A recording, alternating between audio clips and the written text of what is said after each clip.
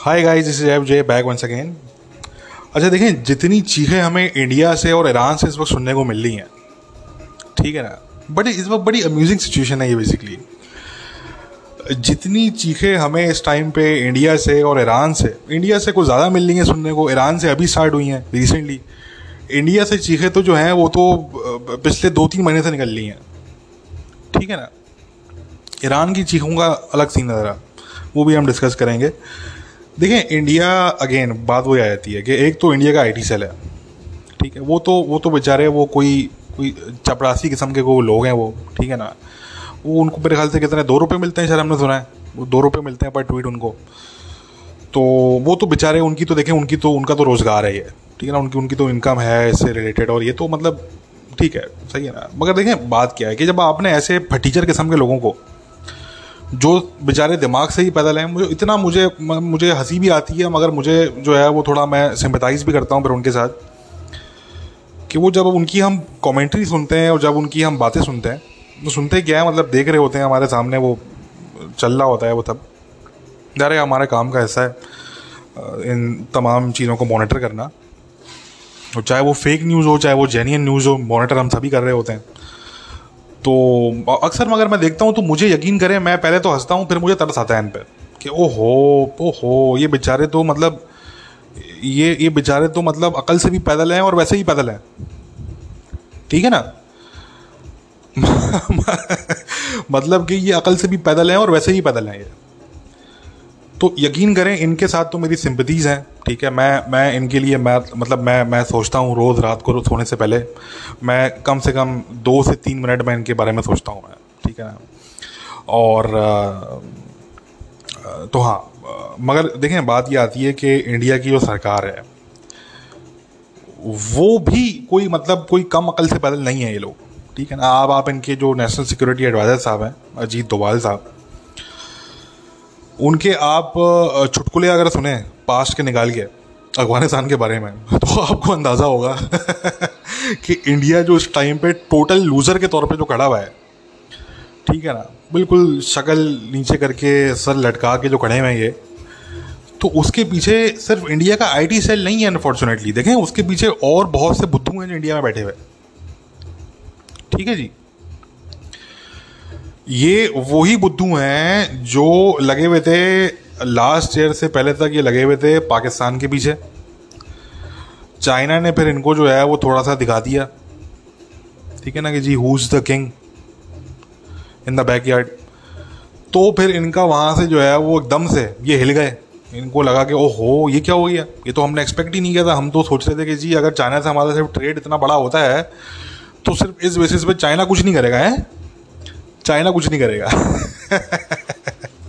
ये बेचारे ये सोच के बैठे हुए थे, इनको किसी ने ये गलती से बता दिया होगा, ठीक है ना, कि भाई आपका क्योंकि इतना बड़ा ट्रेड है चाइना के साथ, तो चाइना जो है ना वो हर मामले पे चुप जो है वो रहेगा, खामोशी इख्तियार कर लेगा, जबकि ऐसा बिल्कुल भी नहीं है, ठीक है ना। तो वो चाइना ने इनको दिखा दिया कि भाई who is the king in the backyard, ठीक है ना। तो वहाँ से जो एकदम से ये बेचारे नर्वस ब्रेकडाउन जो उनका स्टार्ट हुआ है इंडिया में जो बैठे हुए हैं ये नेशनल सिक्योरिटी के लोग और इनके डिफेंस एनालिस्ट जो बैठे हुए हैं, आईटी सेल को तो आप बढ़ा देना, वो तो बेचारे, मैंने कहा ना, उन पर तो तरस आता है हमें। उनको तो हम कहते हैं कि यार 1 मिनट अगर बात सुनो, 2 रुपये की ट्वीट में करना चल रहा हो, 2 रुपये हम भेजते हैं यहाँ से, ठीक है। 2 रुपये सालाना जो है वो आप हमारी तरफ से आप बांध लो कि आपको साल के 2 रुपये हम यहाँ से सेंड कर देंगे, ठीक है ना। हम हो गए, हमारे बाकी दोस्त वोस्त हो गए, बॉस हमारे जानने वाले हैं, हमारे ये बड़े कॉन्टैक्ट्स हैं, तो हम आपके लिए कुछ फंड रेजिंग करते हैं। क्योंकि मैं तो देखें, बड़ा मुश्किल है मेरे लिए सोचना कि यार 2 रुपये में आप ट्वीट करते होंगे, दिन में कितनी ट्वीट्स करते होंगे भाई, वो 50-60 ट्वीट्स कर देते होंगे, क्या होता होगा उसमें, देखें ना क्या होता होगा उसके अंदर। तो कहने का मकसद कि मुझे तो तरस आता है, ठीक है। तो इनको तो आप ज़रा साइड पे करते हैं, ये तो बेचारा वो बिल्कुल ही मिस्कीन किस्म का लौट है ये, ठीक है। अकल से भी पैदल हैं और वैसे ही पैदल हैं ये बेचारे। जो इंडिया के नेशनल सिक्योरिटी एक्सपर्ट्स हैं, जो इनके डिफेंस के एनालिस्ट हैं, और जो इनके एक्चुअली गवर्नमेंट सरकार के जो नेशनल सिक्योरिटी के लोग हैं एक्टिव ऑन ड्यूटी, तो मैंने कहा ना कि वो भी मतलब ठीक है, वो इतने बुद्धू नहीं होंगे जितने आईटी सेल वाले लोग हैं इनके। ये तो बिल्कुल ही वो लौंडे लपाड़े टाइप के लोग हैं ना, ये फारिग किस्म के। वो ठीक है, वो थोड़े कम फारिग हैं उनसे, मगर अल्टीमेटली वो भी फारिग ही हैं ऐसे वो, ठीक है ना। क्योंकि देखें ये इंडिया की जो पूरी पॉलिसी जो ये बिल्कुल कोलैप्स हो गई यहाँ पे, इसका ब्लेम हम IT सेल को या इंडिया के मीडिया को दे ही नहीं सकते। ठीक है ना जी, ये पॉलिसी चलाने वाले कौन थे लोग? पूछें इंडियन जाके, अपने अजीत डोभाल साहब से पूछें, आप जाके अपने जो है वो, और जो आपके वो सियाने काके जो बैठे हुए हैं, जो बड़े वो बनते हैं कि हम पाकिस्तान के 6 टुकड़े कर देंगे या 10 टुकड़े कर देंगे। हमने पहले भी इन लोगों को बताया था, हमने 2 साल पहले इन लोगों को बता दिया था। अगेन कोई नहीं सुनता होगा मेरा पॉडकास्ट 2 साल पहले, उसको बेचारे को नहीं पता होगा, मगर हम ये बात अपने पॉडकास्ट में वो 2 साल पहले कर रहे थे कि भाई आपका असल राइवल रीजन के अंदर चाइना है।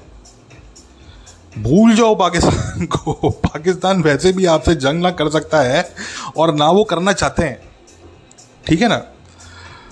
मगर China is the rising power, China उभर के सामने आ रहा है। और आपको अगर ये लग रहा है कि सिर्फ वो अपनी इकोनॉमी के थ्रू उभर के सामने आ रहा है, तो ऐसा नहीं है। उसमें वो मिलिट्री का एलिमेंट भी जो है वो अब शामिल हो चुका है। उन्होंने प्रूफ कर दिया, ये जब पूरा इंडिया के यहाँ पे उन्होंने किया LAC पे, तो उन्होंने उस टाइम प्रूफ कर दिया कि भाई we are not shy of engaging with our military force as well. कोई ये ना समझा गलती से कि जी हम सिर्फ इकोनॉमिक पावर है, नहीं, हमें जहां मिलिट्री का यूज करना पड़ेगा we will use it, and that is how a superpower behaves. ठीक है, तो चाइना अपने आप को देखता है as a rising superpower के तौर पे, तो उनका बिहेवियर भी बिल्कुल वैसा ही है। ठीक है ना। तो हम इन लोगों को 2 साल पहले बता रहे थे कि भाई आप लोग क्या हर वक्त 24 घंटे सुबह उठते के साथ जो आपका पाकिस्तान स्टार्ट होता है वो रात सोते वक्त तक जारी रहता है वो। ठीक है, तो नहीं, उस टाइम पे हमें कहते थे कि नहीं जी आप तो ISI एजेंट हैं। ठीक है ना। अच्छा, वो मजे की बात, आज तक हम इनके लिए ISI एजेंट हैं। अच्छा देखें, कोई भी पाकिस्तानी बैकग्राउंड का बंदा हो जो कि तारिक फतेह टाइप का ना हो, तो वो उनके लिए ISI एजेंट होगा कहीं ना कहीं। ठीक है ना। मतलब वो चाहे कितना ही कोई लिबरल हो, वो कितना ही कोई सेकुलर बंदा हो, ठीक है ना, वो कुछ भी हो अगर he is not like Tarek Fatah, मैंने तो, अच्छा मजे की बात आपको बताता हूँ तारिक फतेह से याद आया, इंडिया में एक 2 ऐसे कैरेक्टर थे हिंदुत्व के फार राइट, क्योंकि देखिए हम तो इनको मॉनिटर करते हैं सिंपल सी बात में। और मैं अगेन पहले भी कह चुका हूँ, पाकिस्तानियों को दोबारा कह रहा हूँ कि देखें, if India is your biggest rival in the region, probably in the whole world. ठीक है, पाकिस्तानी कहते हैं इजराइल हमारा दुश्मन है, इजराइल हमारा दुश्मन है। मैं कहता हूँ Israel could be your best friend. ठीक है ना। पाकिस्तानी बेचारे, उनको भी समझ में नहीं आता, वो इतने पढ़ते लिखते नहीं, उनको नहीं पता होता, बट वो इजराइल के पीछे पड़े रहते हैं। और बहुत से तो जाहिर हमें टाइप के जो पाकिस्तानी हैं वो कहते हैं नहीं जी इंडिया तो हमारा टेम्पोररी एनिमी है, जो परमानेंट एनिमी है वो तो इजराइली हैं, वो तो यहूदी हैं। ठीक है ना। वो बिल्कुल फजूल बात। एनिमी हम इंडिया को भी नहीं कहते, बाय द वे मैं आपको बता दूं, मैं नहीं मानता कि इंडिया पाकिस्तान का एनिमी है या पाकिस्तान इंडिया का एनिमी है। मैं बिलीव करता हूँ इंटरेस्ट पे, national interest are the main thing. ठीक है, तो मैं बिलीव करता हूँ रीजनल राइवलरीज पे, जियो पोलिटिकल राइवलरीज पे मैं बिलीव करता हूँ। मैं ये टर्म मैं यूज़ करता हूँ। मैं एनिमी का टर्म यूज़ नहीं करता, बिकॉज लाइक आई सेड, बहुत दफ़ा मैं पहले कह चुका हूँ कि there are no permanent enemies और फ्रेंड्स। ठीक है ना। ये एनिमीज और फ्रेंड्स का कॉन्सेप्ट ये होता ही नहीं है इंटरनेशनल रिलेशंस के अंदर। इंटरनेशनल रिलेशंस में होते हैं नेशनल इंटरेस्ट। जो आपके नेशनल इंटरेस्ट के करीब तर होता है, आप उसके साथ जो है वो पार्टनरशिप करते हैं या आप अलायंस करते हैं। और उसका मकसद ये बिल्कुल नहीं होता कि वो कोई ज़िंदगी भर का आपने कोई उनसे पार्टनरशिप कर ली या आपने अलायंस कर ली। ठीक है ना। वो अपने मफादात की बेसिस पे आप करते हैं। जहाँ तक आपके मफादात आपका साथ देते हैं वहाँ तक अलायंस चलती है, पार्टनरशिप चलती है। जहाँ नहीं देते वहाँ वो ख़त्म हो जाती है, सिंपल। ठीक है। तो मैं इस चीज़ से बिल्कुल एग्री नहीं करता कि इंडिया पाकिस्तान का एनिमी है या पाकिस्तान इंडिया का एनिमी है। मैं देखता हूँ राइवल्स के तौर पर इनको। तो मैं पाकिस्तानियों को ये बोलता हूँ कि यार आप जो है आपका राइवल है मेन इंडिया। ठीक है। और इंडिया में ऐसे नेशनल सिक्योरिटी एक्सपर्ट्स हैं उनके जो कि पाकिस्तान को 24 घंटे मॉनिटर करते हैं। तो मैं पाकिस्तानियों को कहता हूँ कि यार हमें पता है कि पाकिस्तान की इस्टेब्लिशमेंट इनको मॉनिटर करती है। वो तो उनका तो ज़्यादा काम ही है ना, वो तो स्टडी करते होंगे इनको, वो अपने हिसाब से करते होंगे। मैं पाकिस्तान के सिविलियंस की बात कर रहा हूँ यहाँ पे। जो पाकिस्तान के सिविलियन डिफेंस एक्सपर्ट्स हैं, जो सिविलियन नेशनल सिक्योरिटी एक्सपर्ट्स हैं, जो सिविलियन इंटरनेशनल रिलेशंस एक्सपर्ट्स हैं, या आप मान लिया आप किसी के भी एक्सपर्ट ना हो, आप नॉर्मल सिविलियन हो, करंट अफेयर्स में आपका थोड़ा बहुत इंटरेस्ट हो, मैं फिर भी आपको रिकमेंड करूंगा कि आप स्टडी करें। आप इनको आप देखेंगे क्या बात कर रहे हैं वो आपके बारे में और दुनिया के बारे में, ताकि आपको पता लगे। ठीक है ना जी। Again coming back to the point, India में ऐसे 2-4 ऐसे भी लोग हैं हिंदुत्वा फार राइट के, वो उनको अक्सर लोग अपने शोज में ही बुला रहे होते हैं, हालांकि वो कोई इतने मेन स्ट्रीम का हिस्सा नहीं है, but they are very close to RSS, they are very close to BJP, more close to RSS actually than to BJP। वो उन्होंने तो तारिक फतेह को बोल दिया कि कि जी ये अंदर से मुसलमान है। ठीक है, उनके लिए तो तारिक फतेह भी जो है वो ही is not acceptable to them. ठीक है ना। तो अगेन देखें, हमने पाकिस्तान के जो सरकार है, इमरान खान की जो सरकार है, हम उनसे कोई खास एग्री नहीं करते। ठीक है। और जो अफगानिस्तान में जो पाकिस्तान को इस वक्त एक एडवांटेज हासिल है, उसमें इमरान खान का 0/0 कंट्रीब्यूशन है, बाय द वे। ठीक है ना जी। ये जितने पाकिस्तानी इस टाइम पे सारा क्रेडिट दे रहे हैं इमरान खान को, हम उनको बिल्कुल भी क्रेडिट नहीं दे रहे। आपने मुझे एक दफ़ा नहीं देखा होगा, ठीक है ना। नहीं, मेरा ये मानना है ही नहीं। पहली बात, ये जो पाकिस्तान की पॉलिसी है ये चलती भी आ रही है बहुत पहले से। ये पाकिस्तान की इस्टेब्लिशमेंट जो है उसने बेसिकली ये कैरी ऑन की है पॉलिसी। ठीक है। और अगर कहीं मॉडिफिकेशन भी हुआ है तो उन्होंने खुद ही किया है मॉडिफिकेशन। भाई इमरान खान साहब का तो ये था ना कि जी ये सारे टीटीपी वाले, तालिबान वाले हमारे भाई हैं। उनकी तो पोजीशन थी, वो इस्लामिस्ट पोजीशन थी। It was a populist Islamist position. हमारी हमेशा से पोजीशन रही है based on national interest of Pakistan. ठीक है ना जी। तो हमने अगर क्रिटिसाइज किया भी पाकिस्तान की स्टैब्लिशमेंट की पास्ट की पॉलिसी को, जो कि हमने अपने लास्ट पॉडकास्ट में एडमिट किया कि शायद हमारा क्रिटिसिज्म कहीं कुछ गलत था, क्योंकि again Pakistan policy has been vindicated. ठीक है ना। और तो शायद हमारा वहाँ पे कुछ क्योंकि हमारा जो क्रिटिसिज्म होता था, हमारा पहले भी और आज भी जो हमारा क्रिटिसिज्म होता है पाकिस्तान के गवर्नमेंट को लेके या किसी और इदारे को लेके, तो हमेशा ये होता है कि यार हमारा मकसद होता है कि भाई कुछ बेहतर हो, कुछ अच्छा हो। You know, I believe in constructive criticism. हमारा क्रिटिसिज्म ये नहीं होता कि जी बस आपने क्रिटिसाइज करना ही करना है। ठीक है ना। तो कहने का मकसद कि हम आज भी इमरान खान साहब की गवर्नमेंट को क्रेडिट नहीं देते। इसका अगर क्रेडिट जाता है तो सीधी सी बात है पाकिस्तान की स्टैब्लिशमेंट को, पाकिस्तान के मिलिट्री के जो स्ट्रेटेजिस्ट हैं उनको जाता है ऐसा क्रेडिट। ठीक है। जो अफगानिस्तान की सूरत हाल है इसकी बात कर रहा हूँ मैं। इसमें इमरान खान साहब कहते हैं कि देखें जी मेरी पोजीशन तो जी विंडिकेट हो गई, तो आपकी पोजीशन तो इस्लामिस्ट थी। आप तो पाकिस्तान पे भी टीटीपी को थोप रहे थे। ठीक है ना जी। आपकी पोजीशन को तो छोड़ दें, वो तो लंबी कहानी है, वो उस पर हम बहुत बात कर चुके हैं पास में। नहीं, तो मैंने कहा ऐसा क्रेडिट जाता है पाकिस्तान की आर्मी को, पाकिस्तान की मिलिट्री स्ट्रेटेजिस्ट जो हैं उन पर, पाकिस्तान की जो स्टैब्लिशमेंट है, पाकिस्तान की जो इंटेलिजेंस एजेंसी है, जो प्रीमियर इंटेलिजेंस एजेंसी है, इन तमाम इंस्टीट्यूशंस को उसका क्रेडिट जाता है। क्योंकि ये पॉलिसी को इमरान खान ने स्टार्ट नहीं की, ये पॉलिसी बहुत पहले से चलती हुई आ रही है कि जी हमने तालिबान पर लेवरेज रखना है। और हम जब क्रिटिसाइज़ करते थे तो हम ये समझ के करते थे, और हमारी भी पोजीशन जो थी वो उस टाइम पे हमें लगती थी कि सही है, और वो फैक्ट बेस्ड थी बाय द वे। क्योंकि पाकिस्तान का नुकसान तो हुआ है। देखें, इस पॉलिसी में पाकिस्तान का नुकसान बिल्कुल हुआ है, डेफिनेटली हुआ है। मगर मैंने अपने लास्ट पॉडकास्ट में भी कहा था कि we have to see policies in terms of pros and cons. अगर नुकसान हुआ है तो फ़ायदा भी हुआ है, और होने जा रहा है, मज़ीद फ़ायदा होने जा रहा है। ठीक है। तो आप ये नहीं कह सकते कि यार सिर्फ नुकसान ही हुआ है। ठीक है। अगेन बात ये आती है कि मैं बिलीव करता हूँ कंस्ट्रक्टिव क्रिटिसिज्म में। अब कुछ इंडियंस हैं वो चाहते हैं कि हम तारिक फतेह बन जाएं, तो वो तो भाई हम ना पहले बने थे, ना आज बनेंगे, ना आगे बनेंगे कभी। ये तो आप छोड़ दें। मैंने इंडियंस को पहले ही बताया था कि आप अगर सोच रहे हैं कि मेरे कंधे पे रख के अगर आप गन फायर करेंगे, ठीक है ना जी, क्योंकि हम जानते हैं, हम आपके मिजाज को अच्छी तरीके से जानते हैं, क्योंकि आपका बिलीव नहीं है कि जी पाकिस्तान में कोई बेहतरी होनी चाहिए। आप तो ख्वाब देख रहे हैं पाकिस्तान के 6 टुकड़े करने के। ठीक है जी। तो you are not the well wisher of Pakistan. ठीक है। I am a well wisher of Pakistan. और इसी तरीके से मैं कहता हूं कि मैं तो इंडिया का भी वेल विशर हूं भाई। मैं तो सबका वेल विशर हूं, मैं तो किसी का दुश्मन नहीं हूं। ठीक है ना जी। हमने तो किसी से कोई दुश्मनी नहीं पाली हुई यहाँ पे। बट ये जो इंडिया के जो कुछ लोग हैं चाहते हैं कि जी जो है वो हर पाकिस्तानी से वो एक्सपेक्ट करते हैं कि जी आप या तो आप बन जाओ तारिक फतेह, और आप अगर तारिक फतेह नहीं हो तो फिर आप हमारे लिए ISI एजेंट हो। ठीक है ना जी। ये जो एटीट्यूड है इन लोगों का, और सबकी इंडियंस की बात नहीं कर रहा, ये बड़े सिलेक्टेड इंडियंस हैं, इनकी मैं बात कर रहा हूँ। तो ये तो एक बड़ा ही को बचकाना किस्म का बेचारा, ये कोई अजीब किस्म का एटीट्यूड है ये। ठीक है। पाकिस्तानियों ने उनका एक स्पेशल नाम रखा हुआ है, स्लैंग वर्ड है, उसको मैं इस्तेमाल नहीं करूँगा। I think that's a little disrespectful. मैं इन स्लैंग्स में मैं बिलीव नहीं करता। बट मैं इतना बोलूँगा कि अकल से पैदल लोग हैं ये, जो इस तरह के नैरेटिव पे बिलीव करते हैं या इसको पेडल करते हैं। ठीक है ना। मुझे बोले जा रहे हैं कि आप ISI एजेंट हैं, आप तो ISI एजेंट। अरे भाई क्या चाह रहे हो आप? हमारा तो नैरेटिव 5 साल से वही है। ठीक है जी भाई। मैं तो पिछले 5 साल से मैं वो बंदा था जिसने गनी रिजीम बोलना स्टार्ट किया। उस टाइम तो तालिबान भी उनको गनी रिजीम नहीं बोलते थे। अरे भाई उस टाइम तालिबान वाले उनको पपेट एडमिनिस्ट्रेशन बोलते थे, ठीक है, जितने तालिबान के अकाउंट्स हुआ करते थे। मैंने ये टर्म जो है वो बेसिकली इस्टेब्लिश की है गनी रिजीम की, ठीक है।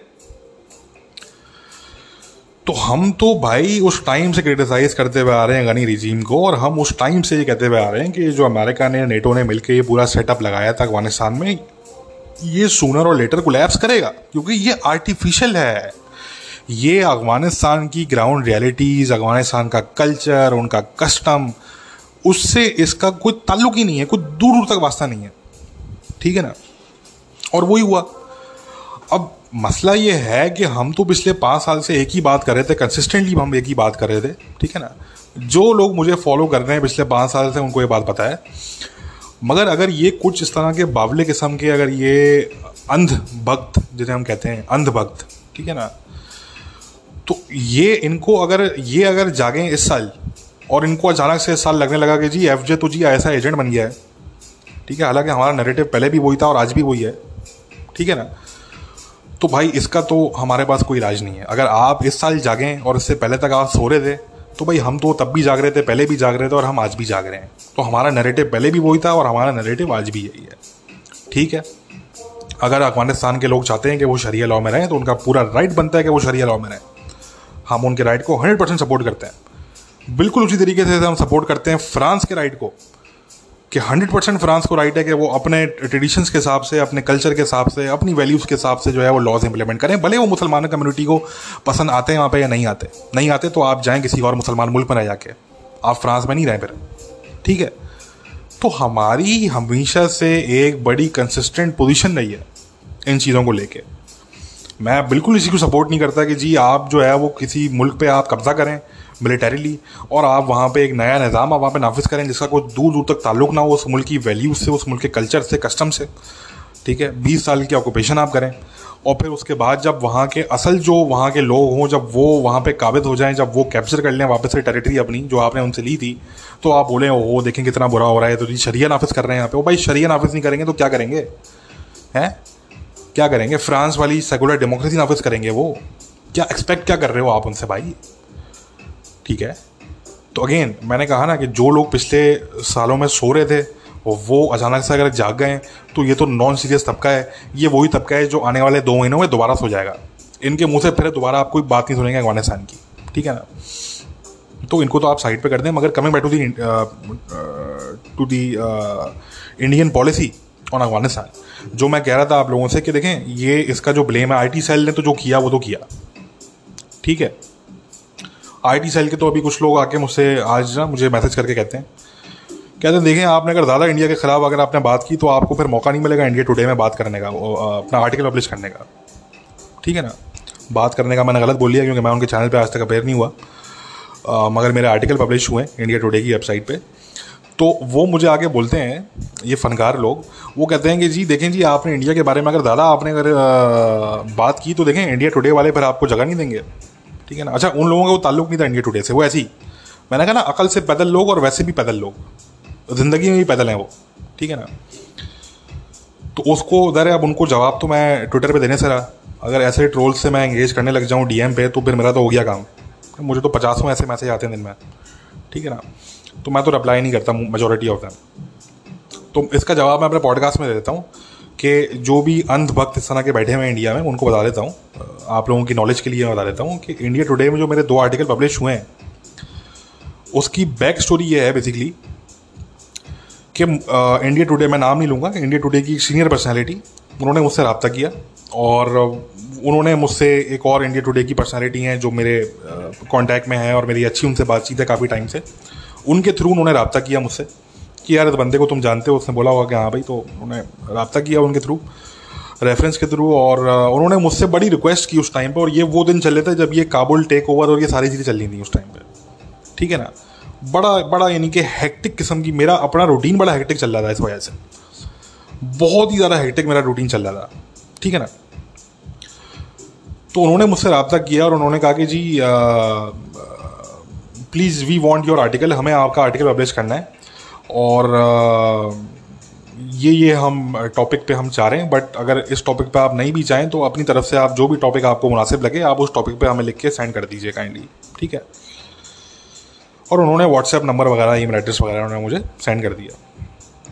उसका जवाब भी मैंने उनको काफ़ी घंटों बाद दिया, और क्योंकि मैंने बताया कि मैं उस टाइम पे बहुत ही बिजी, मेरा हेक्टिक रूटीन चल रहा था, इतना बिजी मैं चल रहा था उस टाइम पे कि एक ही साथ आपने जो है वो टेलीग्राम भी आपने ओपन रखा हुआ है, आपने पता नहीं कितनी ट्विटर फीड्स आपने सामने ओपन रखी हुई हैं, ठीक है। रियल टाइम में आप इन्फॉर्मेशन मॉनिटरिंग कर रहे हैं, कॉल्स आ रही थी मेरे पास मुस्तकिल मुख्तलिफ दुनिया के कोनों से। अफगानिस्तान से मैं कनेक्टेड था लोगों के साथ, और बहुत ही मेरा हेक्टिक रूटीन चल रहा था उस टाइम पर।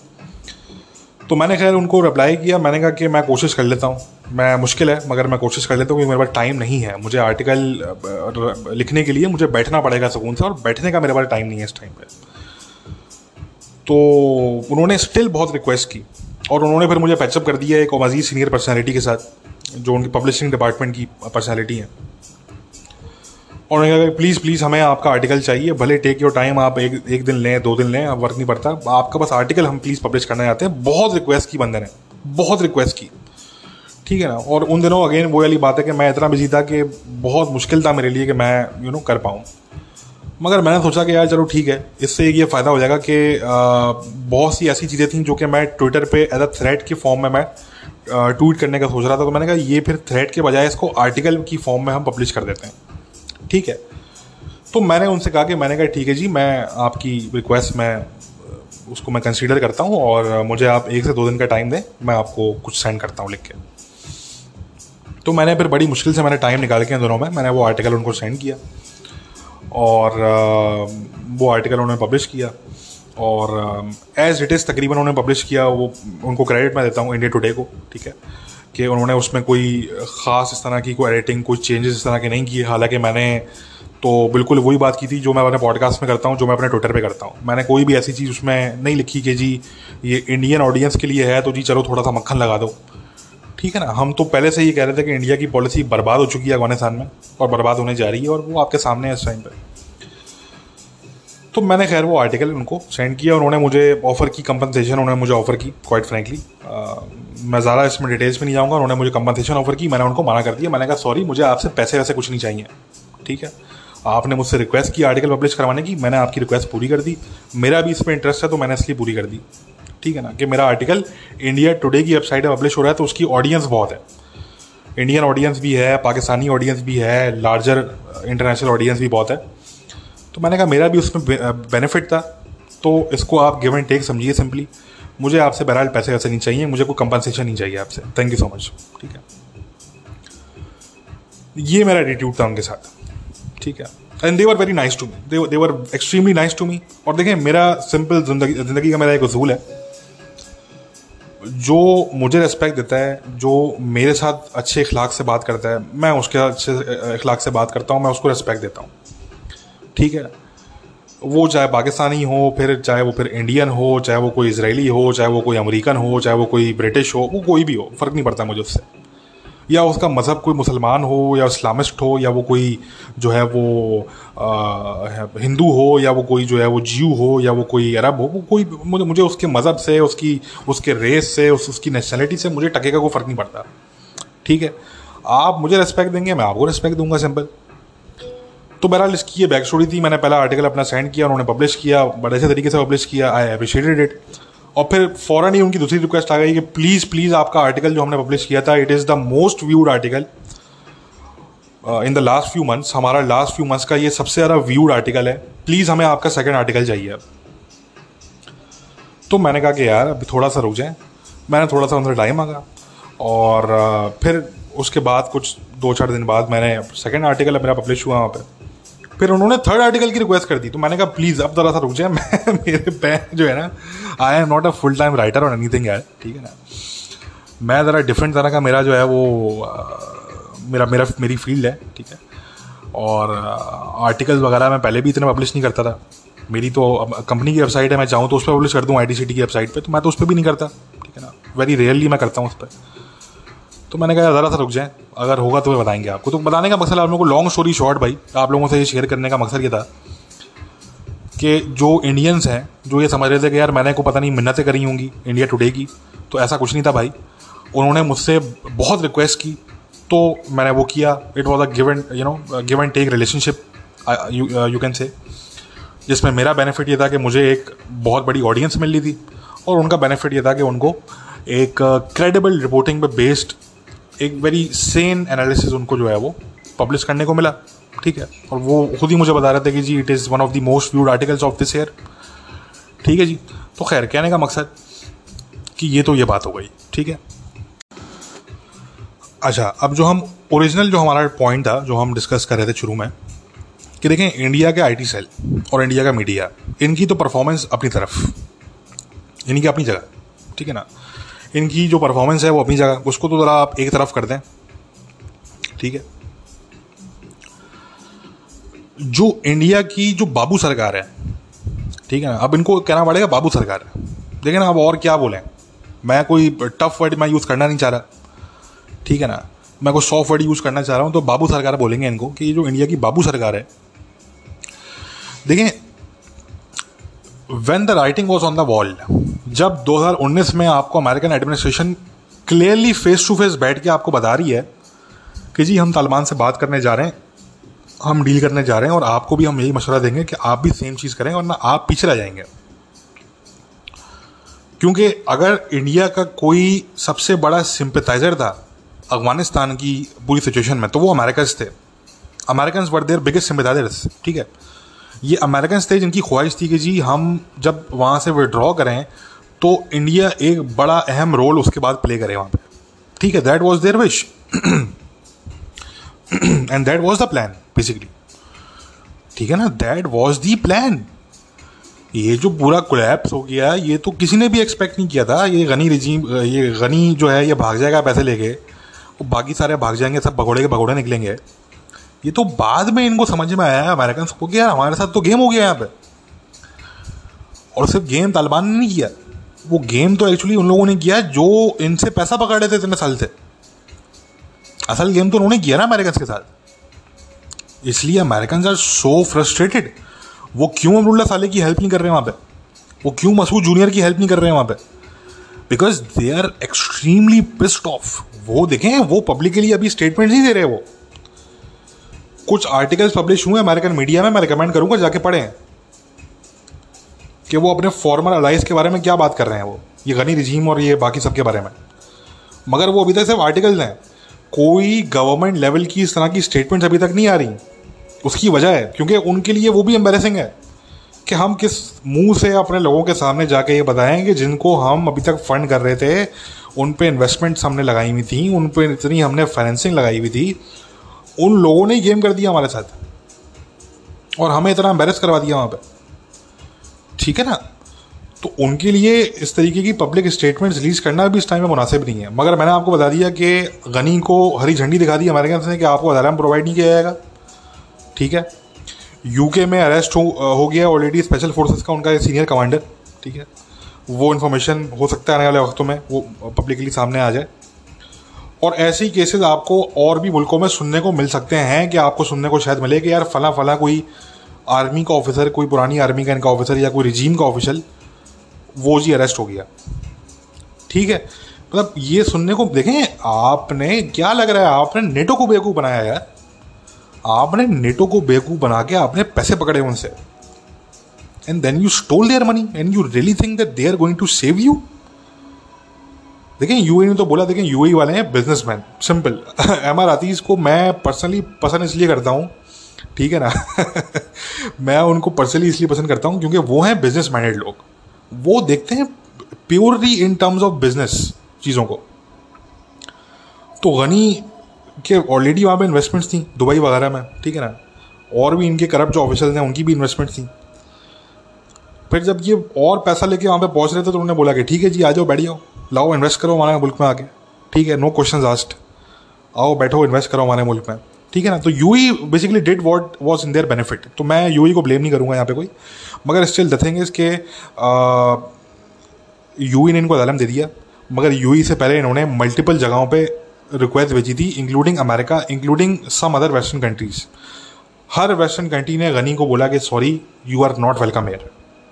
क्यों? आपका एलाय है, आप उसको लेते, क्यों नहीं लिया? सोचिए इसको.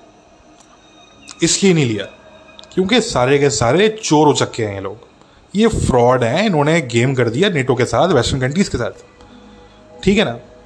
उनकी प्लानिंग कुछ और थी कि हमने इंडिया को लेकर आना है, बड़े तरीके के साथ ट्रांजिशन होगा, तालिबान अगर गवर्नमेंट में आएंगे भी तो वो एक सबकी जो है वो मिली जुली गवर्नमेंट होगी तरीके के, वो उनकी प्लानिंग ही कुछ और थी। और उनकी पूरी प्लानिंग पे पानी फिर दिया है सारे जो चोर चक्के बैठे हुए थे यहाँ पे, ठीक है।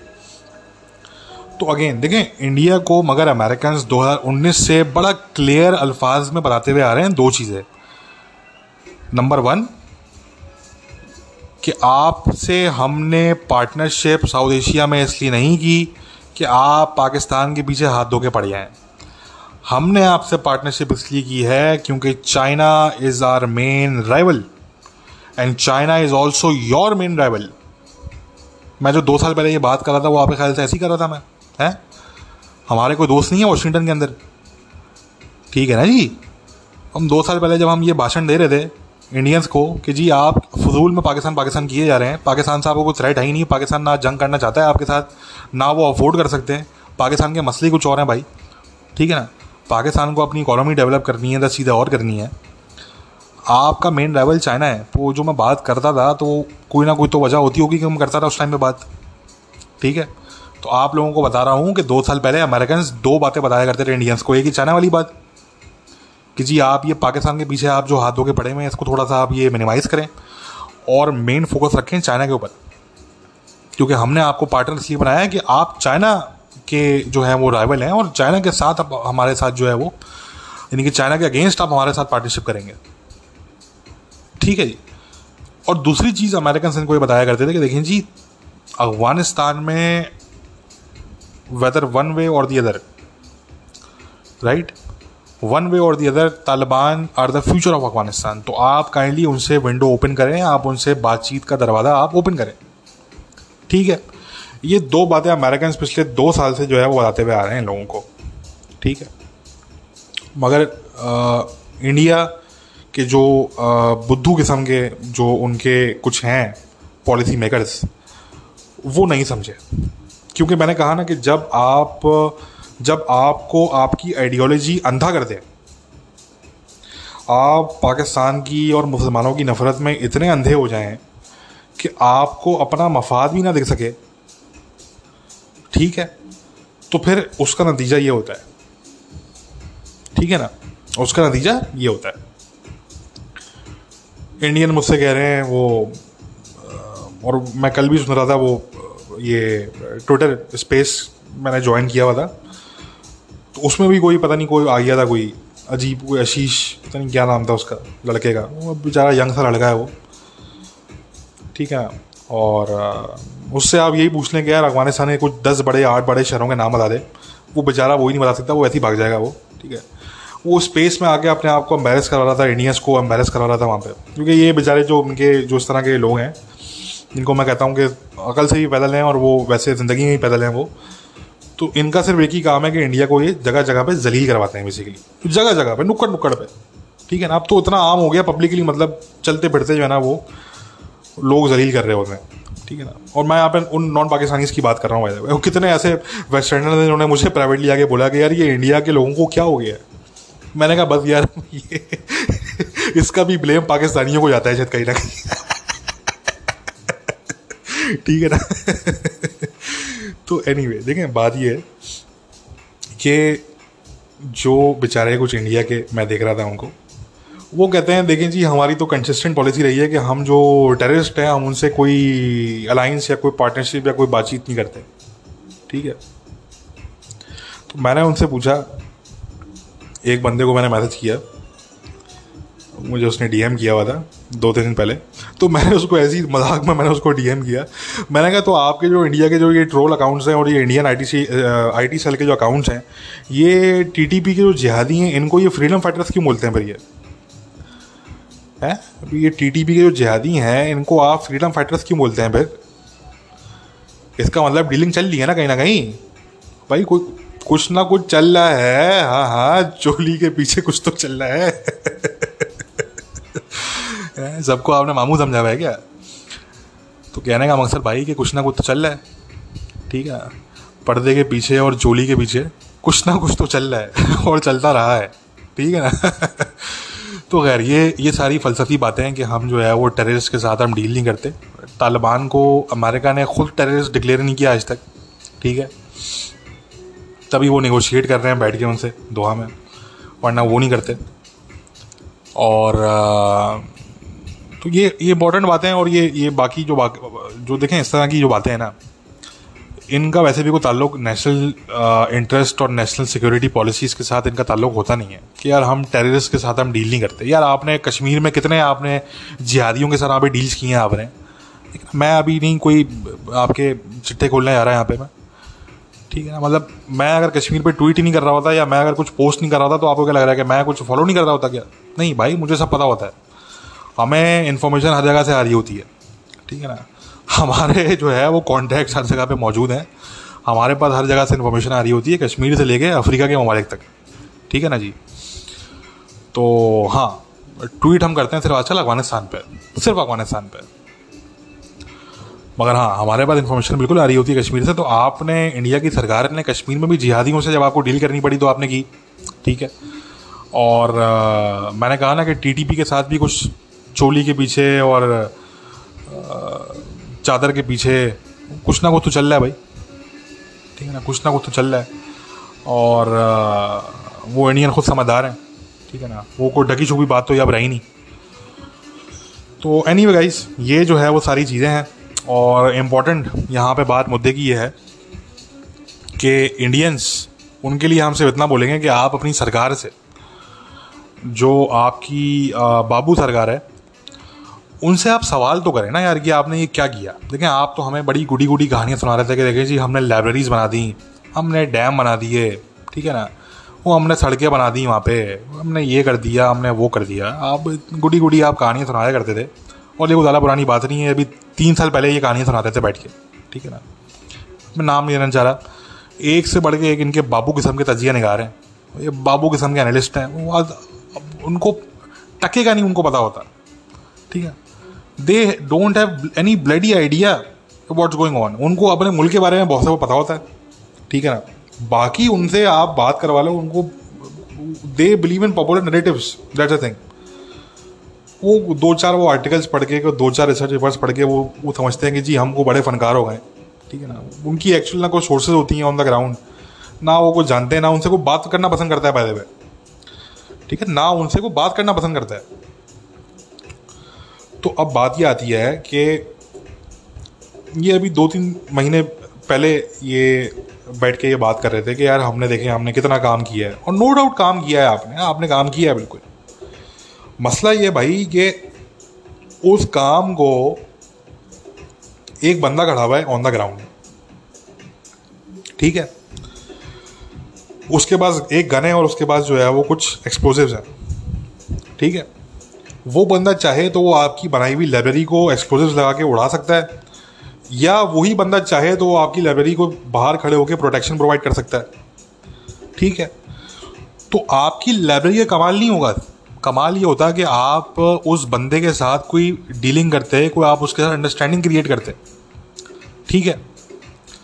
अब वो कह रहे हैं कि देखें जी वो तालिबान ने तो बोला है कि जी आपका जो बनाया हुआ इंफ्रास्ट्रक्चर है हम उसको संभाल करेंगे। ओ भाई, वो ज़ाहिर सी बात है वो संभाल करेंगे। आपने तालिबान को क्या समझा हुआ है? आपने अपनी तरह बुद्धू समझा हुआ है उनको, आपने अपनी तरह बाबू समझा हुआ है उनको। क्या समझा हुआ क्या आपने उनको? वो क्यों आपका बनाया हुआ इंफ्रास्ट्रक्चर जो है उसको वो डिस्ट्रॉय करेंगे? वो ऑब्वियसली भाई वो तो दोस्तम के पैलेस में रह रहे हैं वो लोग। वो तो दोस्तम के पैलेस को उन्होंने डिस्ट्रॉय नहीं किया, जो कि पूरे अफगान नेशन के मुंह पे बहुत बड़ा स्लैब है दोस्तम का पैलेस। तो वो तो उस पैलेस में अपने उन्होंने फाइटर्स को बेस कर दिया है। वो उनके को 150-200 फाइटर्स वहाँ पे रह रहे हैं परमानेंटली, ठीक है। और तो आपको लग रहा है कि वो आपका इंफ्रास्ट्रक्चर जो है वो खुद इस्तेमाल नहीं करेंगे। वो ऑब्वियसली खुद इस्तेमाल करेंगे, मगर बात ये है कि वो आपसे पूछ के थोड़ी इस्तेमाल करेंगे भाई। उनकी धरती है, उनकी ज़मीन है, वो इस्तेमाल करेंगे।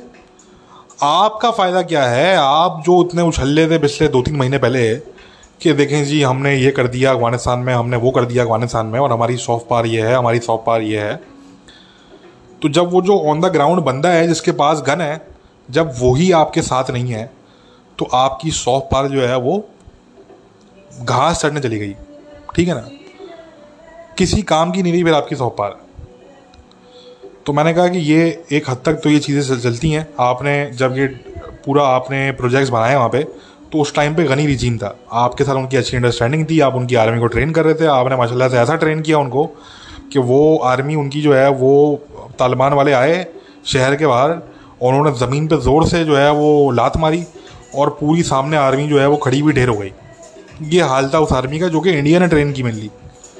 ठीक है, तो उसको भी खैर छोड़ दें, वो भी एक लंबी दास्तान है। ये वो क्या ट्रेनिंग होती थी और किस तरीके से वो ट्रेन करते थे, वो भी कभी बताएंगे आप लोगों को। ठीक है ना। मगर वो जो आपने प्रोजेक्ट्स लगाए वो आपने लगाए गनी रिजीम के अंडर में, जब उस टाइम पे जो गनमैन था ऑन द ग्राउंड वो आपके साथ था। आप ये भूल गए कि गनमैन चेंज भी हो सकता है, ये दूसरी कंपनी का गनमैन भी आ सकता है भाई। तो दोनों कंपनीज के साथ जो है वो बना के रखनी है आपने, आप ये भूल गए। तो हुआ ये कि जिस कंपनी के गनमैन के साथ आपकी पार्टनरशिप थी वो कंपनी तो फारिग हो गई, वो तो बैंकरप्ट हो गई। ठीक है ना, वो तो तलील हो गई डिसॉल्व हो गई और दूसरी कंपनी आ गई जो उस कंपनी की राइवल कंपनी थी। उस कंपनी के साथ आपके कोई ताल्लुकात ही नहीं। ठीक है, और आप तो अभी कुछ दिन पहले तक उसको गालियां दे रहे थे। आपका तो आईटी सेल अभी भी उनको गालियां दे रहा है बगैर तौर पर कि नहीं टेररिस्ट हैं, हम डील नहीं करेंगे, ये नहीं करेंगे, वो नहीं करेंगे। ठीक है ना, आपके अच्छे भी करेंगे डील, आपकी सरकार डील करेगी एक्चुअली। ठीक है, उनको अब करना ही, उनका ऑप्शन ही नहीं है उनके पास कोई, सीधी सी बात है। ठीक है ना।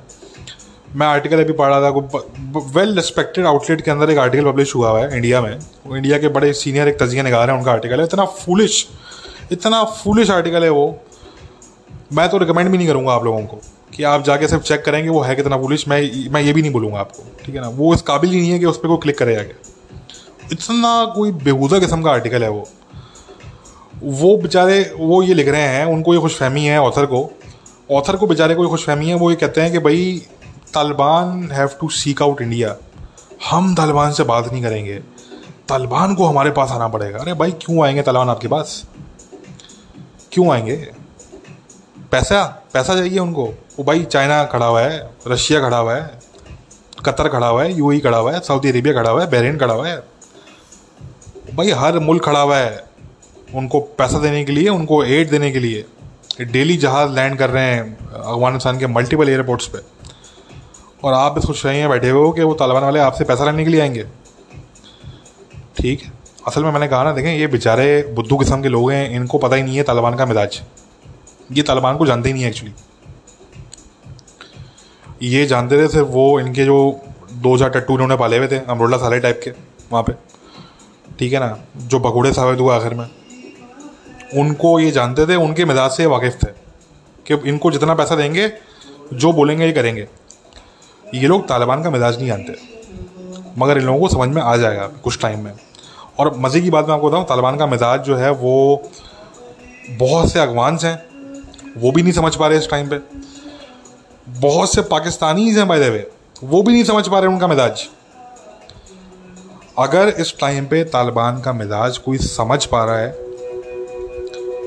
तो कुछ हम जैसे कुछ एनालिस्ट हैं जो बखूबी तरीके से समझ रहे हैं कि तालिबान का क्या मिजाज है इस टाइम पे। ठीक है, या अमेरिकन हैं, अमेरिकन गवर्नमेंट इस्टेब्लिशमेंट के लोग हैं। ठीक है, कुछ हद तक, या कतरीज हैं बेसिकली। ठीक है, ये कुछ सर्कल्स हैं, ये कुछ क्वार्टर्स हैं जो कि तालिबान का मिजाज समझ रहे हैं, इस टाइम पे समझने में कामयाब हो रहे हैं। वरना बाकी इस वक्त जितने लोग बैठे हुए हैं, बहुत से जो कमेंट्री कर रहे हैं, तज्जिया दे रहे हैं अपना, most of those people and most of the governments by the way, वो अभी तक तालिबान का मिजाज नहीं समझ पा रहे। इन लोगों को ज़रा टाइम लगेगा तालिबान का मिजाज समझने में। ठीक है ना, मगर ये कि अब तालिबान के मिजाज पे हम अभी बात नहीं करेंगे, ये हम अपने किसी नेक्स्ट पॉडकास्ट में करेंगे। इसको बार रैप अप करते हैं और सिर्फ इतना बोलूँगा आखिर में, देखें कि